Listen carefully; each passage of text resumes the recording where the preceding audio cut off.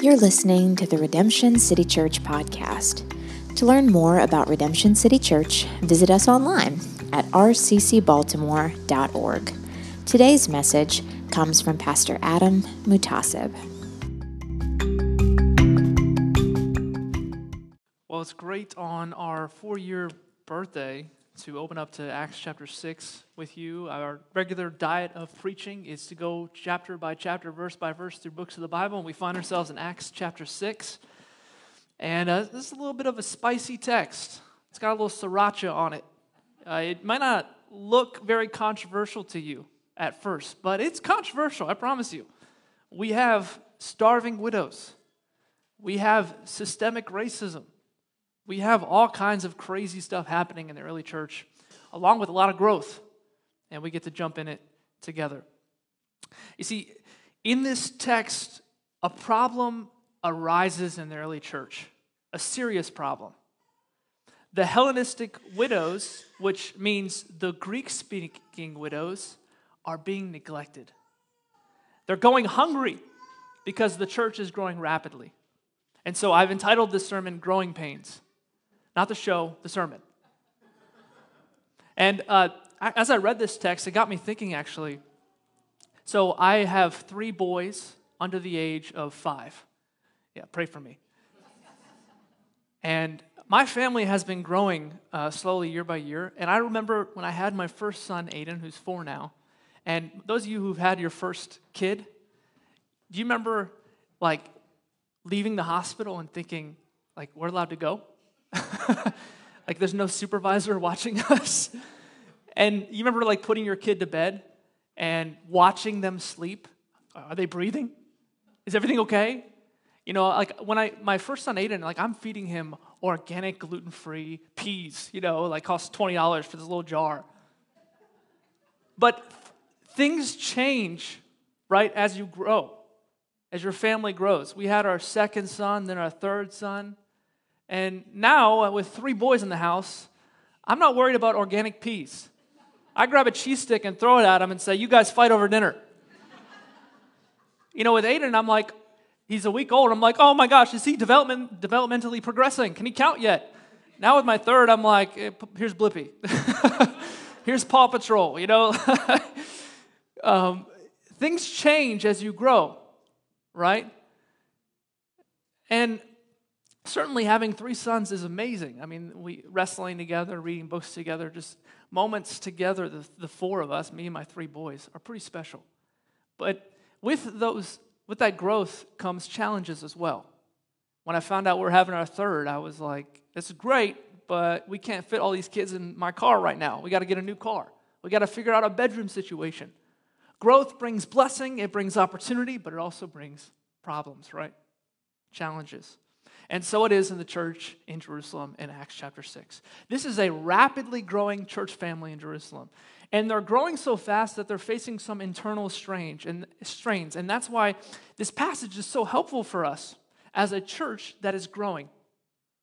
We see some really important lessons here in this passage. I mentioned earlier we're celebrating 4 years as a church, and we've grown a lot in 4 years. 4 years ago, we were 10 people in my living room doing a Bible study. And now RCC is easily 225 people this morning. It's one of the largest churches in Baltimore City. And so we're experiencing some of these growing pains that the early church had in Acts. Maybe not to the same degree, but we're experiencing them. And so this is relevant for us, and we need to adjust and prioritize what's most important as we grow. Look at verse 1 with me. Now in these days, when the disciples were increasing in number, a complaint by the Hellenists arose. These days, when the disciples were increasing in number, a complaint by the Hellenists arose. That's a pretty common problem, isn't it? The church is growing, and people are complaining. Typical problem. Now, there are 3 lessons at least we can learn from this whole passage. Number 1, a godly growing church receives complaints, but celebrates growth. A godly growing church drifts mono-ethnic, but fights to be multi-ethnic.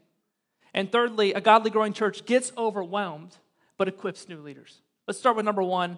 A godly growing church receives complaints, but celebrates growth. The book of Acts helps us understand church growth. There are a lot of people who are really negative about a church that's big or a church that's growing. Well, they would not like the church in Acts because it grows quickly and it gets big. People have said to me before, like, you guys are all about the numbers. Or they'll say, you don't care enough about the existing people, you care too much about the new people. But this whole section is surrounded, it's bracketed in verses 1 through 7 with numbers, with growth, with new people. Verse 1 says, now in these days when the disciples were what? Increasing in number. Verse 7, the word of God continued to increase, and the number of the disciples multiplied greatly. Luke is showing us that a growing church isn't a bad thing, it's a good thing. It's something to celebrate. You turn to your Bible, at the front of your Bible, you notice there's Genesis, then Exodus, then Leviticus, and then Numbers. Like, it's a book in the Bible, man. Like, numbers aren't bad. It's in the Bible. So let's be really careful to say growth or numbers aren't important. Healthy things tend to grow, right? If your kid wasn't growing, you'd be like, what's wrong? And if a church isn't growing, we should be asking, what's wrong? And what you have here is an indication throughout Acts and other places that people were counted. There's counting going on. You remember Acts 2, 3,000 people get baptized? How many people got baptized, Peter? Oh, we don't count. We're the church. Numbers don't matter. No. 1, 2, 3, all the way to 3,000. That's how many people got baptized. Give God glory. That's awesome. And we count here too. Our hospitality team counts every week. And you might ask, like, why would we do that? It's not about numbers, right? We count people because people count. Each number represents a potential changed life. This is why numbers matter. And it's not just in the book of Acts. In Acts, I know Luke is constantly counting. Like, there are at least 10 statements of the growth of the church in Acts. Scholars estimate that in Acts chapter 6, there's 20,000 people in the church. But it's not just Acts, it's also in Revelation. John describes heaven. Revelation 9, he says, I looked and behold a great what? Multitude that no one can number. If you don't like numbers, if you don't like growth, you're not going to like heaven. It's so big you can't even count them. From every nation, all tribes, peoples, and languages standing before the throne and before the Lamb. You see, Jesus loves growth. Jesus loves numbers because Jesus loves people. And heaven's going to be full of them. And so our growth at RCC is a contribution to the great growth, the great multitude we will one day see in heaven. So we celebrate it like Luke does here in verses 1 and verses 7. When the Bible is being faithfully preached and the gospel is being boldly proclaimed and lost people are coming to know the great Savior, we should be happy. We should rejoice because the kingdom of God is breaking into this broken world. And we're getting a little taste of heaven, aren't we? This is good. It's not bad. Now, I need to say too, though, not all growth is good growth. Not every church that's growing is healthy, right?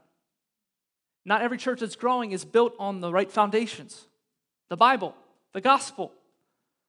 It's one thing to grow a crowd, and it's another thing to build a church. You know, it's not too hard to grow a crowd. We can grow a crowd just getting some dancing chihuahuas on the stage. I can learn to juggle and speak at the same time, say some funny jokes. People will probably come. We can grow a crowd with a good self-help talk, with music that accompanies it, can't we? That's not building a church. And to build a church, you need to preach the Bible. You need to share the good news of the gospel, the news of complete salvation through faith in Christ, by grace alone and faith alone. And as people are saved, we count all on the way, giving God all the glory. Because each number is an eternity changed. And I recognize not everyone desires a growing, bigger church. Why? Because growth interrupts your rhythms, your comforts, your inner circle, your routine, right? Joelle, who was playing cajon this morning, used to be in my gospel community. And I miss seeing Joel every week in my gospel community. We don't meet in gospel community anymore because we multiplied. It was getting too big. And now he leads a group in Catonsville. And I miss him. He's got 3 sons. I got 3 sons. And I keep telling him, my 3 sons are going to crush your 3 sons at basketball. I miss that. Growth can hurt sometimes, can't it? It can be frustrating to come in this room and be like, man, I got nowhere to sit. Where are those people coming from? Get out of here. This is my church. You're in my seat. And that's why when a church is growing, people are complaining. Because it interrupts our lifestyles. It interrupts our comforts. But I long for the day when our people look a little bit more like Luke. Look a little bit more like Jesus. When the room is full of lost people, ready to hear the word preached and the gospel proclaimed, they say, Pastor, when are we starting a new service? We got to handle all these new people. When are we going to plant a new church? We want to reach more people. That's the heart of Luke in the book of Acts. Jesus loves growth, and we should too. You know, Jesus actually taught a parable in Matthew 13, 47 to 50. The parable of a net catching a lot of fish. You ever seen a guy throw a net in the ocean and pull out a bunch of fish, but inside the net is also like a spare tire? What the heck is that doing here? Growth, a great catch, always comes with some junk. That's the point of his parable. If you catch a lot of fish, there's going to be a mess with it. There's going to be good fish, there's going to be bad fish, and Jesus says, I'll sort all of it out on the last day. See, he assumes that whenever you catch a lot of fish, there's going to be issues, there's going to be drama, there's going to be some genuine believers and some believers who look like Ananias and Sapphira a few chapters earlier in Acts who weren't really Christians. And we'll see later on in Acts many more problems associated with growth. In Acts chapter 18, the gospel spreads even to Asia, and we find that there are doctrinal confusions going on in the church. There's this hotshot preacher named Apollos who's preaching wrong doctrine. So Priscilla and Aquila got to bring him in their house and say, yo, Apollos, you're a great preacher, but this doctrine is wrong. See, new preachers, new leaders, new churches, new growth create problems. In Acts 19, the gospel reaches Ephesus, and there's this black magic that's entering into the life of the church, and they got to sort it out, get rid of it. Growth brings problems. So we should remember this, that growth always makes things messier. There's always more problems, more drama, more challenges. Just look at my house. It was a lot cleaner with 1 kid. Now we got 3. It is a danger zone up in there. Growth brings challenges. I think the other thing we need to remember, friends, is that as we look at this passage, it's a mistake to romanticize or idealize the church in the book of Acts as if it didn't have any problems. Is Acts a model church? Yeah. Is it a perfect church? Absolutely not. Did the early church have a lot of wins? Are you kidding me? Yeah. We got Peter shadow healing people. We got 3,000 baptisms. That's a lot of wins. Did it fail anything? Yeah. This that we just read is a failure. Like the leaders of the early church were failing royally. The text tells us that there are starving widows. Does it get any more vulnerable than that? A starving widow. That is a problem, especially since James will say later in James 1, true religion is to care for orphans and widows. So we're not practicing true religion here in Acts chapter 6. Like, could you imagine if you were listening to my sermon right now and the person next to you was a widow who hadn't eaten all week? That would be a problem, right? Like, you can say what you want about our church, but our widows have full stomachs. That's a win. You see, what this is showing us is that even the best churches, perhaps even the best church, has failures sometimes. Like, where do you go to church? You know, I go to the one in Acts, the one where 3,000 people got saved on launch Sunday. Oh, wow, who's your pastor? Apostle Peter. His shadow heals people. Pretty cool.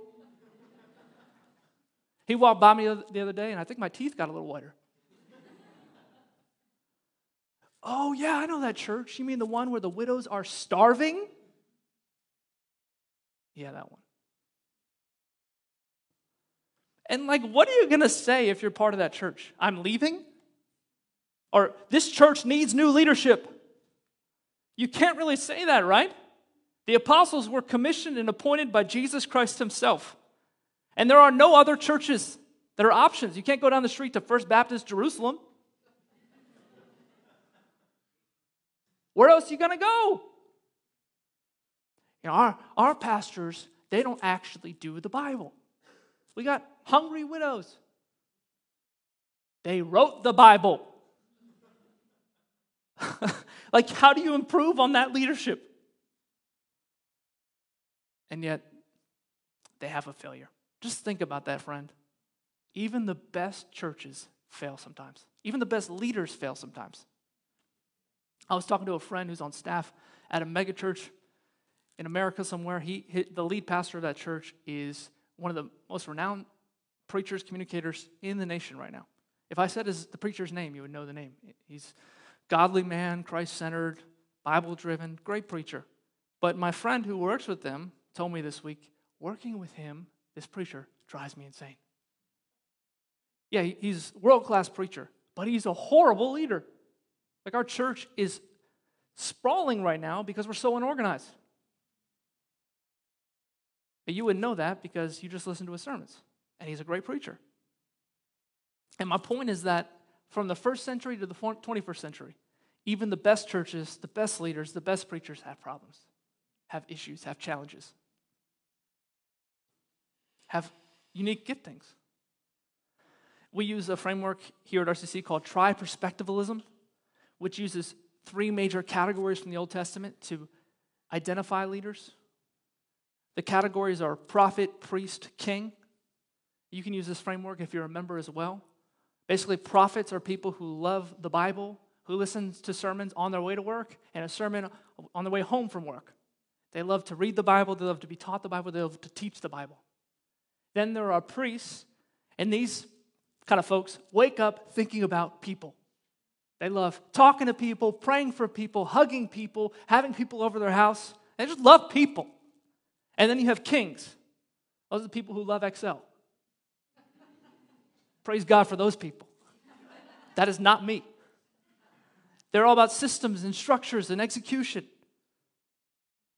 And we need to recognize that there is only one person who's a prophet, priest, and king. And his name is Jesus. It's not Adam, it's not Adam, it's not David, it's not Thomas. And on our pastoral team, myself and Pastor David Whistle lean more prophet. This is why I preach most Sundays. This is why Pastor Whistle leads RCC 101, which is our intro to membership class. Pastor Adam Wilson is a priest. He's like the Mr. Rogers of our group. He's gentle. He's loving. This morning, he came up to me, he's sort of massaging my back, and I'm like, I love this man. And we need some priests up in here, right? Priest is the guy you call when you're in trouble, when you need help. And then we have Pastor Thomas Yoon, who's more kingly. He's got the spreadsheets. He's got the game plan. We just do what he says most of the time. And we defer to one another in our unique areas of gifting and leadership. All the while looking at the great prophet, priest, and king, Jesus Christ, who is our senior pastor. And we are under-shepherds of the great shepherd. And the same thing is happening here in this text. The apostles are prophets. They lean more teaching. They've been commissioned by Jesus to teach, to preach the gospel. But the shadow side of this incredible gifting, and it was incredible, wasn't it? I mean, all these stories are phenomenal. But the shadow side is that they neglected the needy. They neglected the widow. And this is a reality for us too. I mean, this is why I don't lead the counseling ministry at RCC. You don't want me to counsel you because you'll tell me your problem and I'll say, stop it. Do this instead.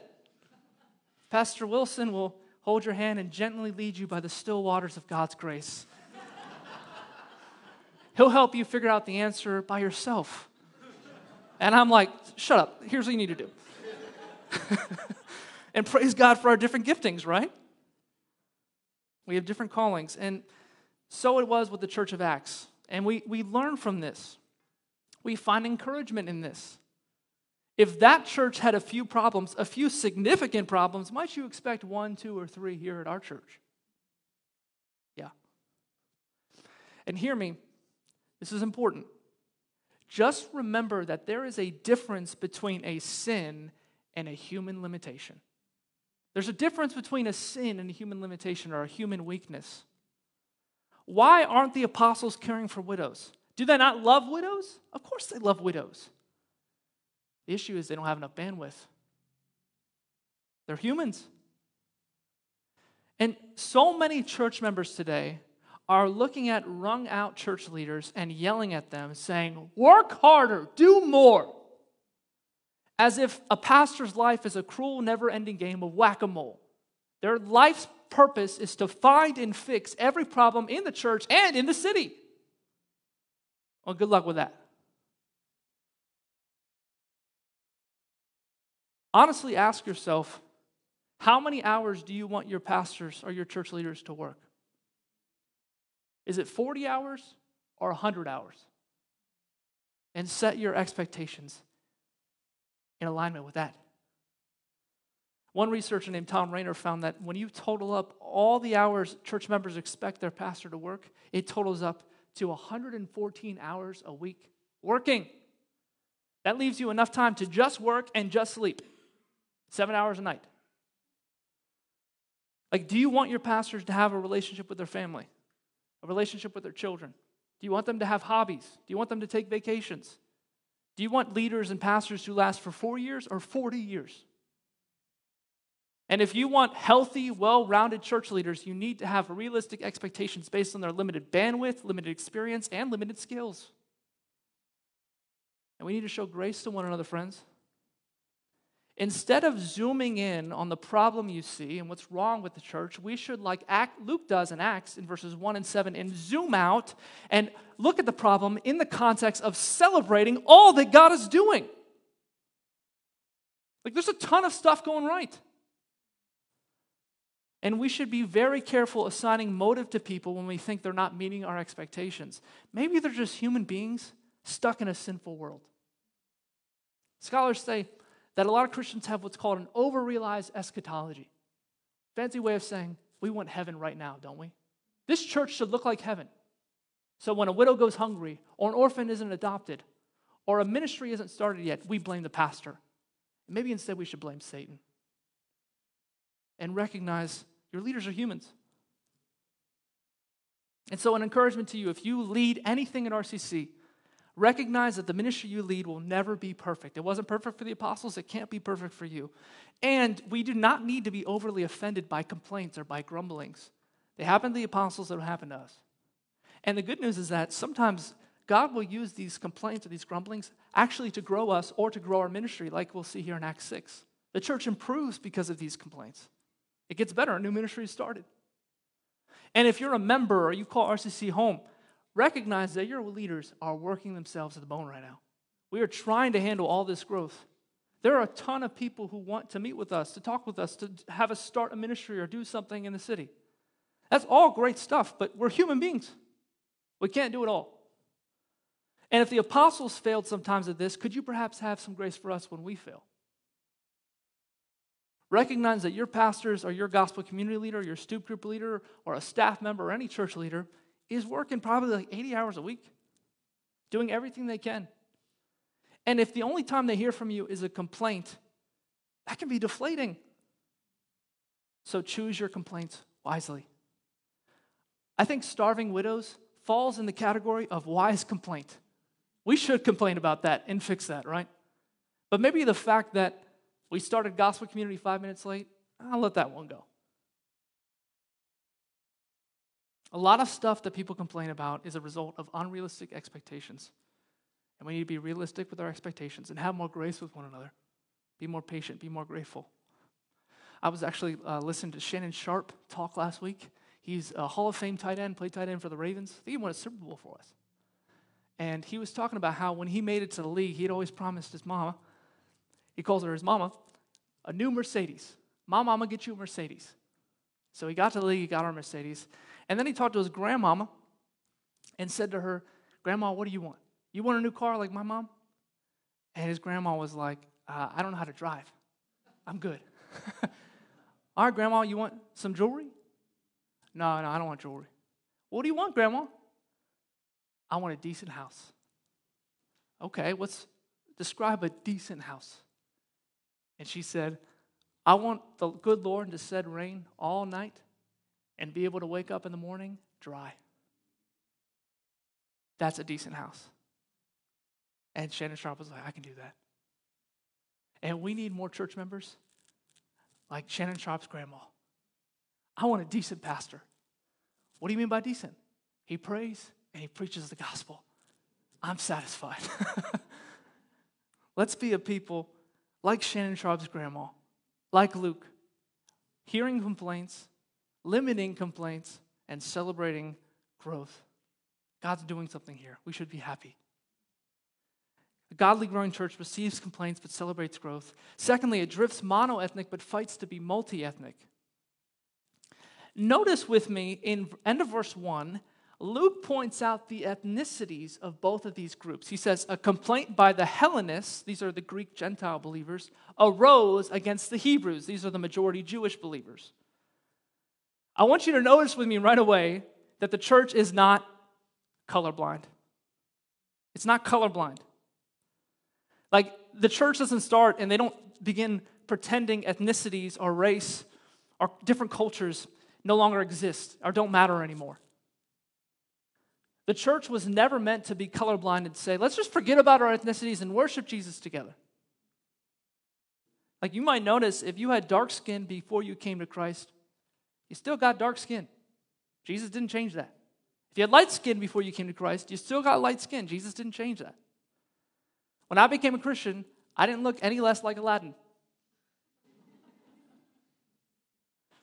You see, the gospel takes us in our rich diversity and it builds us together into something brand new. It does not flatten out our diversity.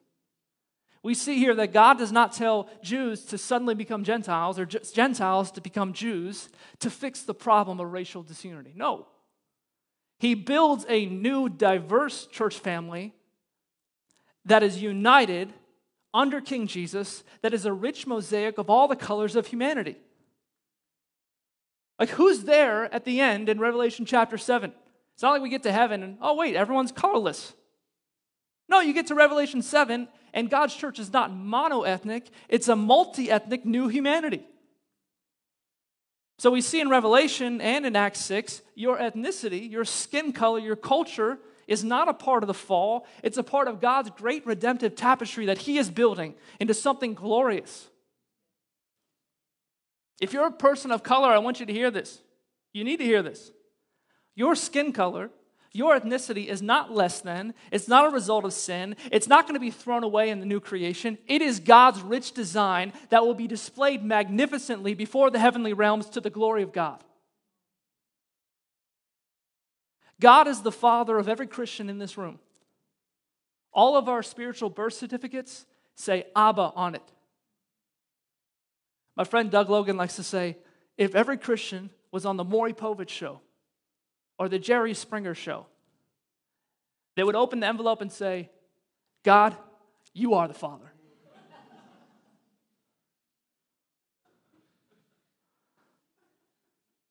Knowing that we are different ethnicities brought into one family, I want you to see this crazy scene in the Bible. Like, this is something you would never see in culture today.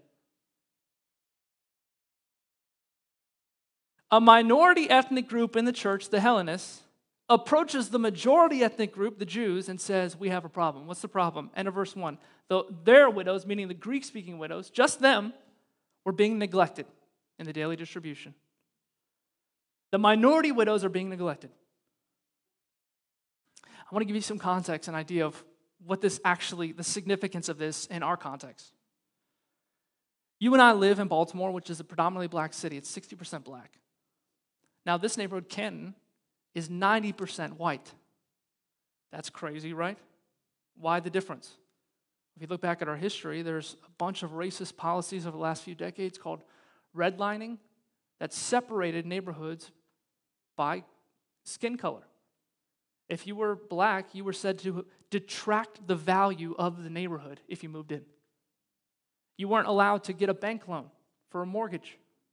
In fact, Wells Fargo just settled a lawsuit against black citizens in Baltimore for decades, refusing to give them bank loans. And what this resulted in is most of the poor, predominantly black neighborhoods in our city were neighborhoods that were redlined. Now, those policies may no longer exist, but the effects still do. And this is why you can see racism on a map in Baltimore City. Now, considering all this, I would argue that the city is pretty segregated already. Our church is one of the more diverse spaces you can enter in Canton. That being said, I recognize that our leadership is predominantly white. If you go on our website, you see our deacons, our staff, most of us are white. I'm half white, half Arab, so I'm mixed. Now, that context in your mind, imagine with me if the white widows in our church were being prayed for, visited, provided for, had full stomachs, but the black widows in our church were being completely neglected.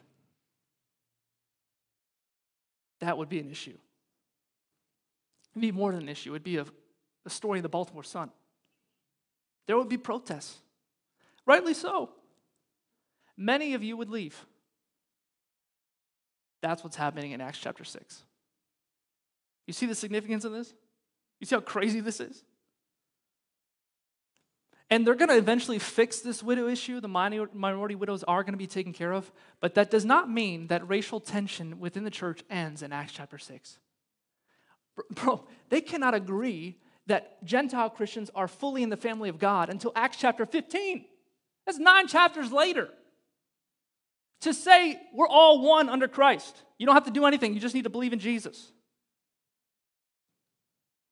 You see, even the healthiest church had systemic racism, struggled with deep racial tension.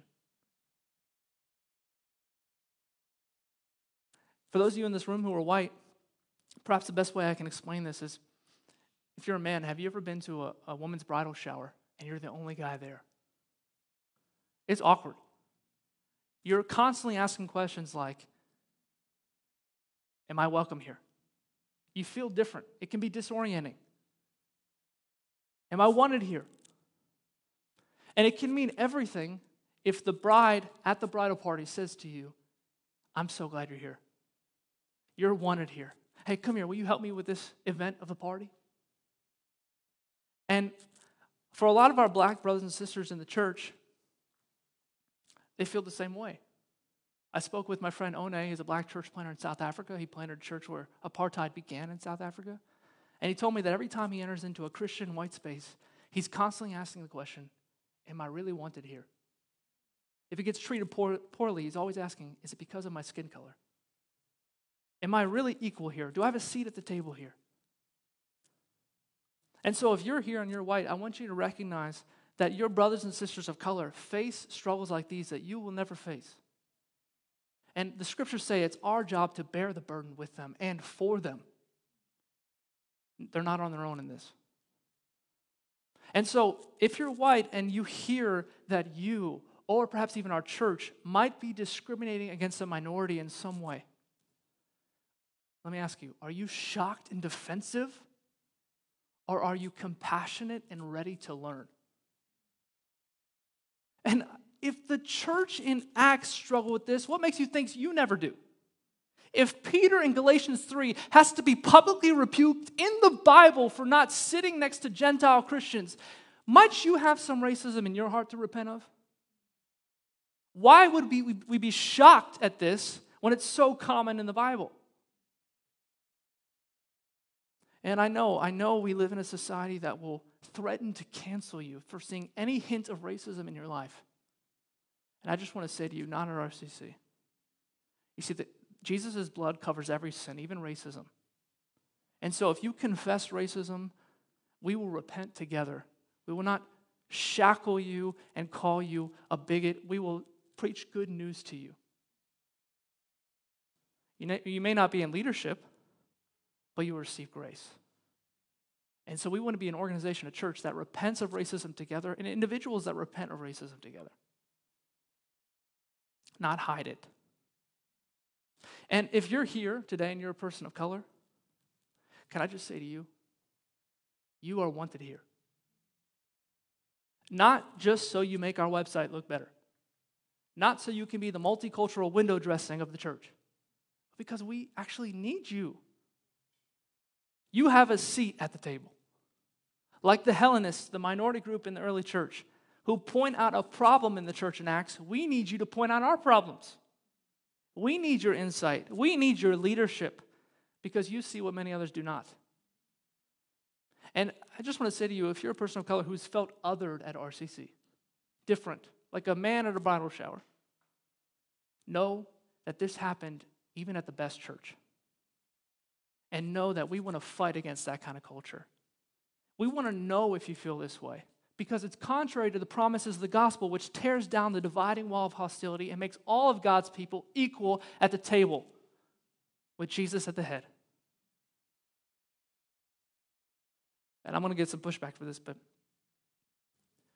honest question for you. If the church in Acts was your church, brother or sister of color, if your people group was being discriminated against, this blatantly, would you have stayed or left?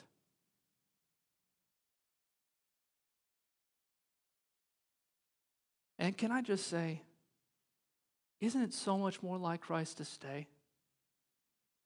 To help people change and grow and see what they do not see? I know this is so countercultural, but didn't Christ stay with you? Didn't he come to die for you when you offended him? When you discriminated against him? And if you do leave, how will the church ever become this diverse family God says he desires it to be? And I'm so glad these minority believers stayed in the church.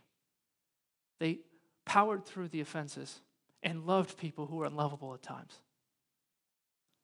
And they didn't just stay. If you read the rest of the verses, what's interesting is that the leaders that are appointed, these deacons, these servant leaders, who are appointed to meet the need of these poor Hellenistic widows, they all have Greek-speaking names.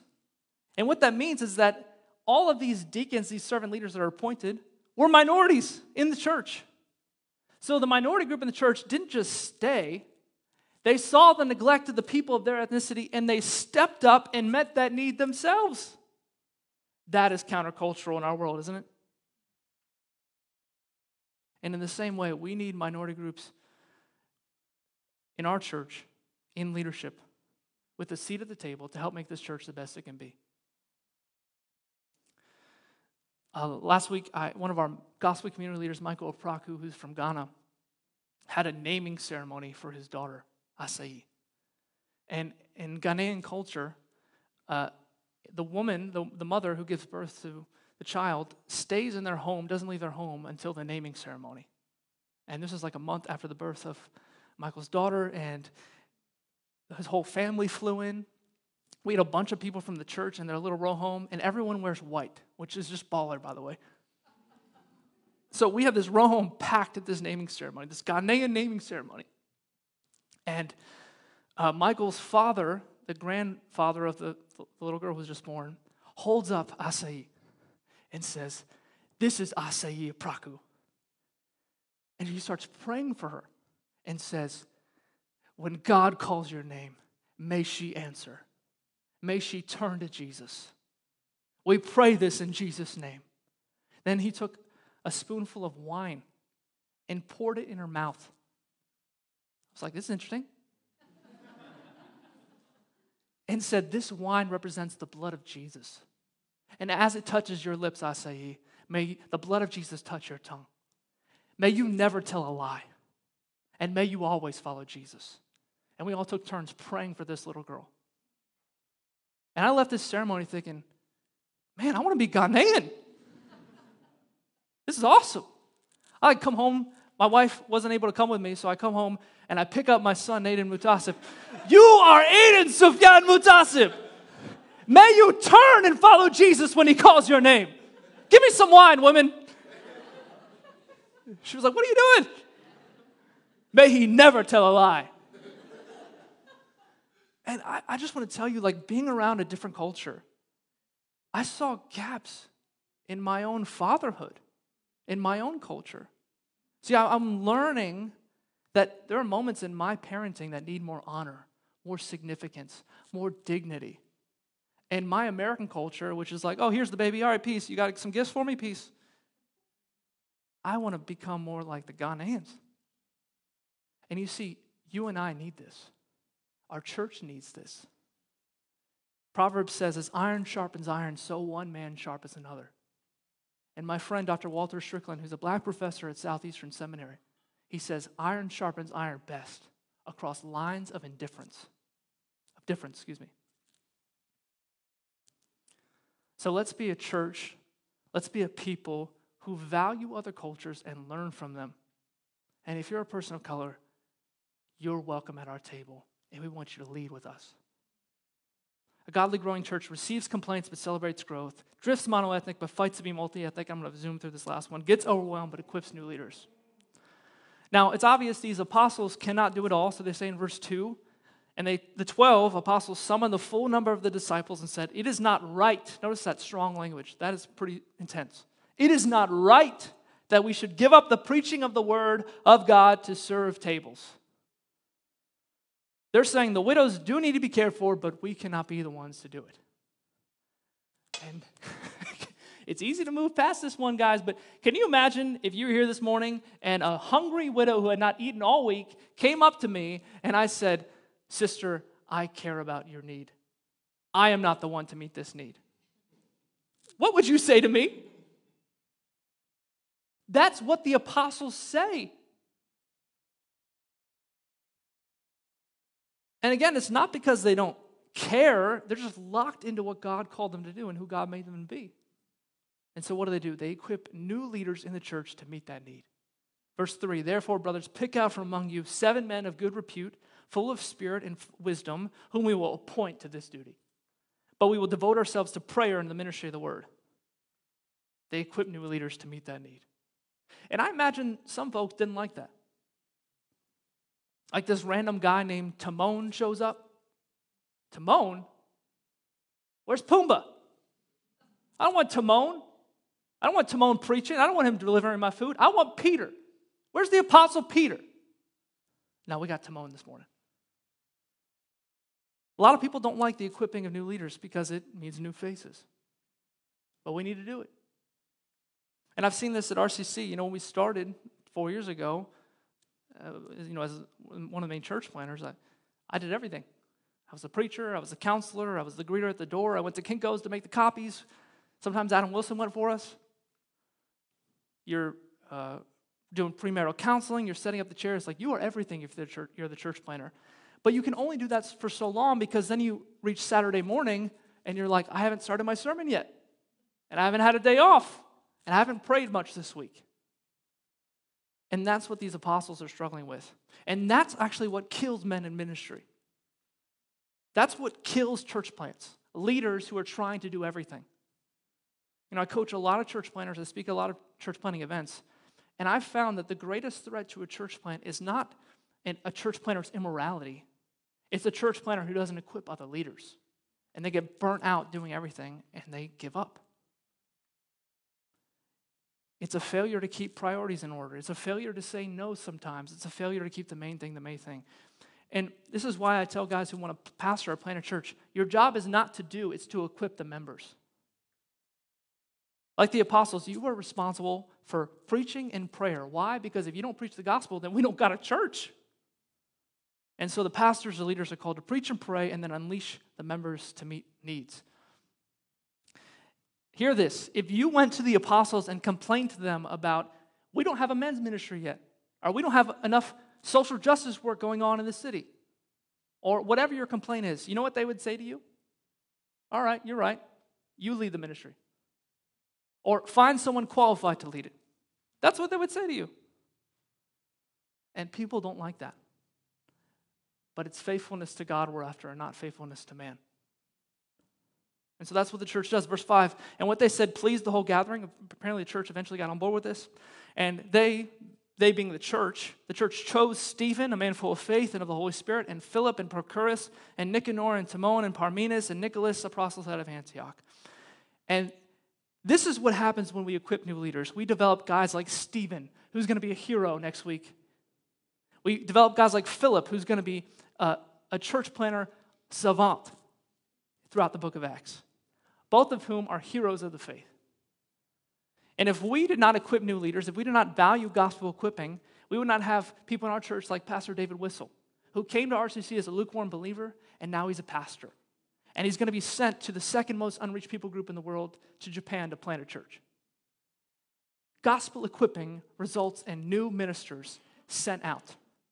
We would not have people like Jules, who sang this morning, like one of my favorite voices in the world. Megan said, amen. We equipped her, and now she's leading the pre-morning huddle before the service this morning. We would not have people like Amy, one of our deacons, who leads out in ministry to widows. She helped bring the check to the widow in our church who needed help. She organized the meal train. She took care of all the logistics. We would not have people like Orlando and Tiffany, who hope to plant a church in Towson. Gospel equipping actually brings God more glory. Because if one superstar is doing everything, we can just say he's the reason it's awesome. But if everyone is doing something, we have to say only God can get the glory. And so if you're an attender at RCC, when you see a problem that bothers you, do you bring it to the pastors for them to fix it? Or do you come ready and willing to be a part of the solution? Peter will later write himself in 1 Peter 4 about the church, as each has received a gift, use it to serve one another. That's what your gifts are for, friend, to serve one another in the church. As good stewards of God's varied grace, whoever speaks is one who speaks oracles of God, whoever serves is one who serves by the strength that God supplies. So you got two categories here, those who are gifted in speaking and those who are gifted in serving. Both of them using their gifts for the building up of the body. And we do what he says in order that in everything God may be glorified through Jesus Christ. To him belong glory and dominion forever and ever. Amen. And I think these are helpful categories for us. Many of you have serving gifts. Many of you have speaking gifts. If you got speaking gifts, lead a stoop group. Lead a gospel community. Help with foundations. If you have serving gifts, start a ministry for the orphan in the city through our church. Help with the sound team. Whatever gift you have, use it for the glory of God. Don't just go to leaders and say, this needs to improve. Step up and improve it.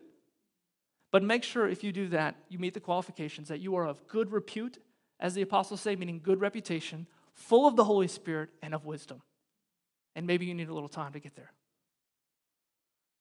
And friends, this is what membership is.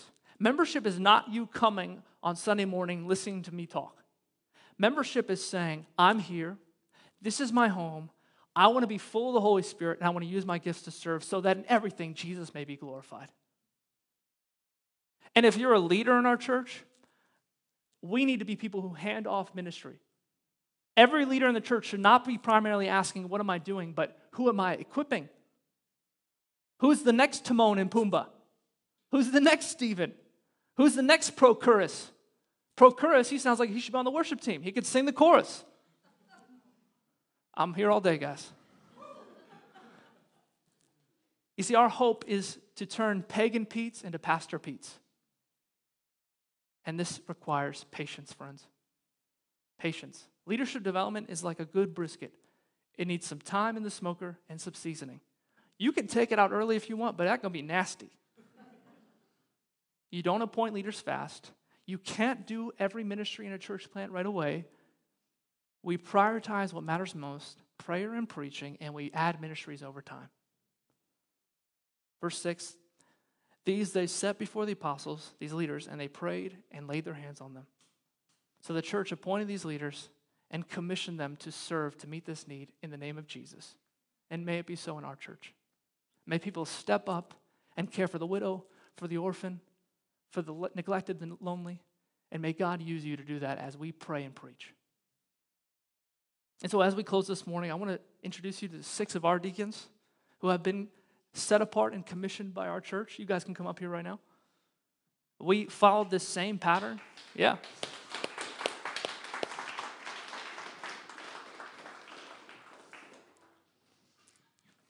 First Timothy 3 describes the role of deacons, servant leaders in the church. These brothers and sisters meet those qualifications, and we follow the pattern of Acts 6. So our church nominated and commissioned each of these leaders to lead in different areas of ministry. And I'd love just briefly to share your name and what ministry you lead in the church. Hello, I'm Alyssa Whistle, and I lead the prayer ministry here. Hi, I'm Jen Yoon, and I oversee facilities. I'm Amy American, and I'm a deacon for community care. Hi, I'm Jess Paraso, and I'm deacon over community engagement. Hey y'all, I'm Nolan McGrady, and I also help with community care, and I'm also over the benevolence process. Good morning, my name's Iman, and I assist with Pastor David in the membership process and with RCC 101. And shameless plug, RCC 101 is coming up next month, April 24th. Consider joining our family. Well done. Let's give them a round of applause. We're so thankful for them. We're so thankful that you guys have stepped up to meet some needs in our church.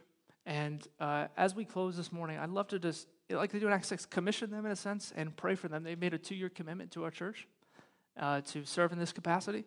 And so we need the Spirit's help as you help lead and meet needs in the life of the city and the church. So would you pray with me? Lord, thank you for these wonderful men and women who are examples to us. And we pray, Lord, that you would commission them and send them by the power of your Spirit to meet needs in our church family and around the city. Would you allow them to equip other leaders in the church to help meet needs with them? And may our church, though we have growing pains, reflect heaven as much as we can. May the city see us as a city on a hill shining and be drawn in. And may we display and declare the gospel well as we seek to bring more people, a growing number, to the faith. In Jesus' name we pray. Amen.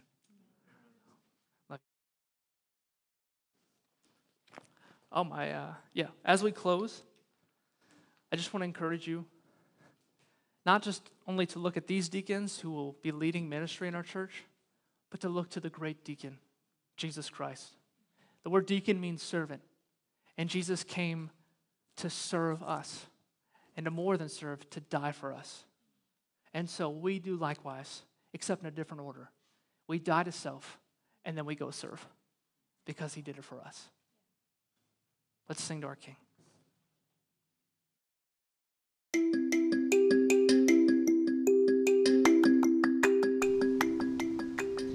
If you were encouraged by today's message, be sure to subscribe on Apple Podcasts or wherever you stream your podcasts. To find other messages or get more information about Redemption City Church, visit us online at rccbaltimore.org. Thank you for listening to the Redemption City Church podcast.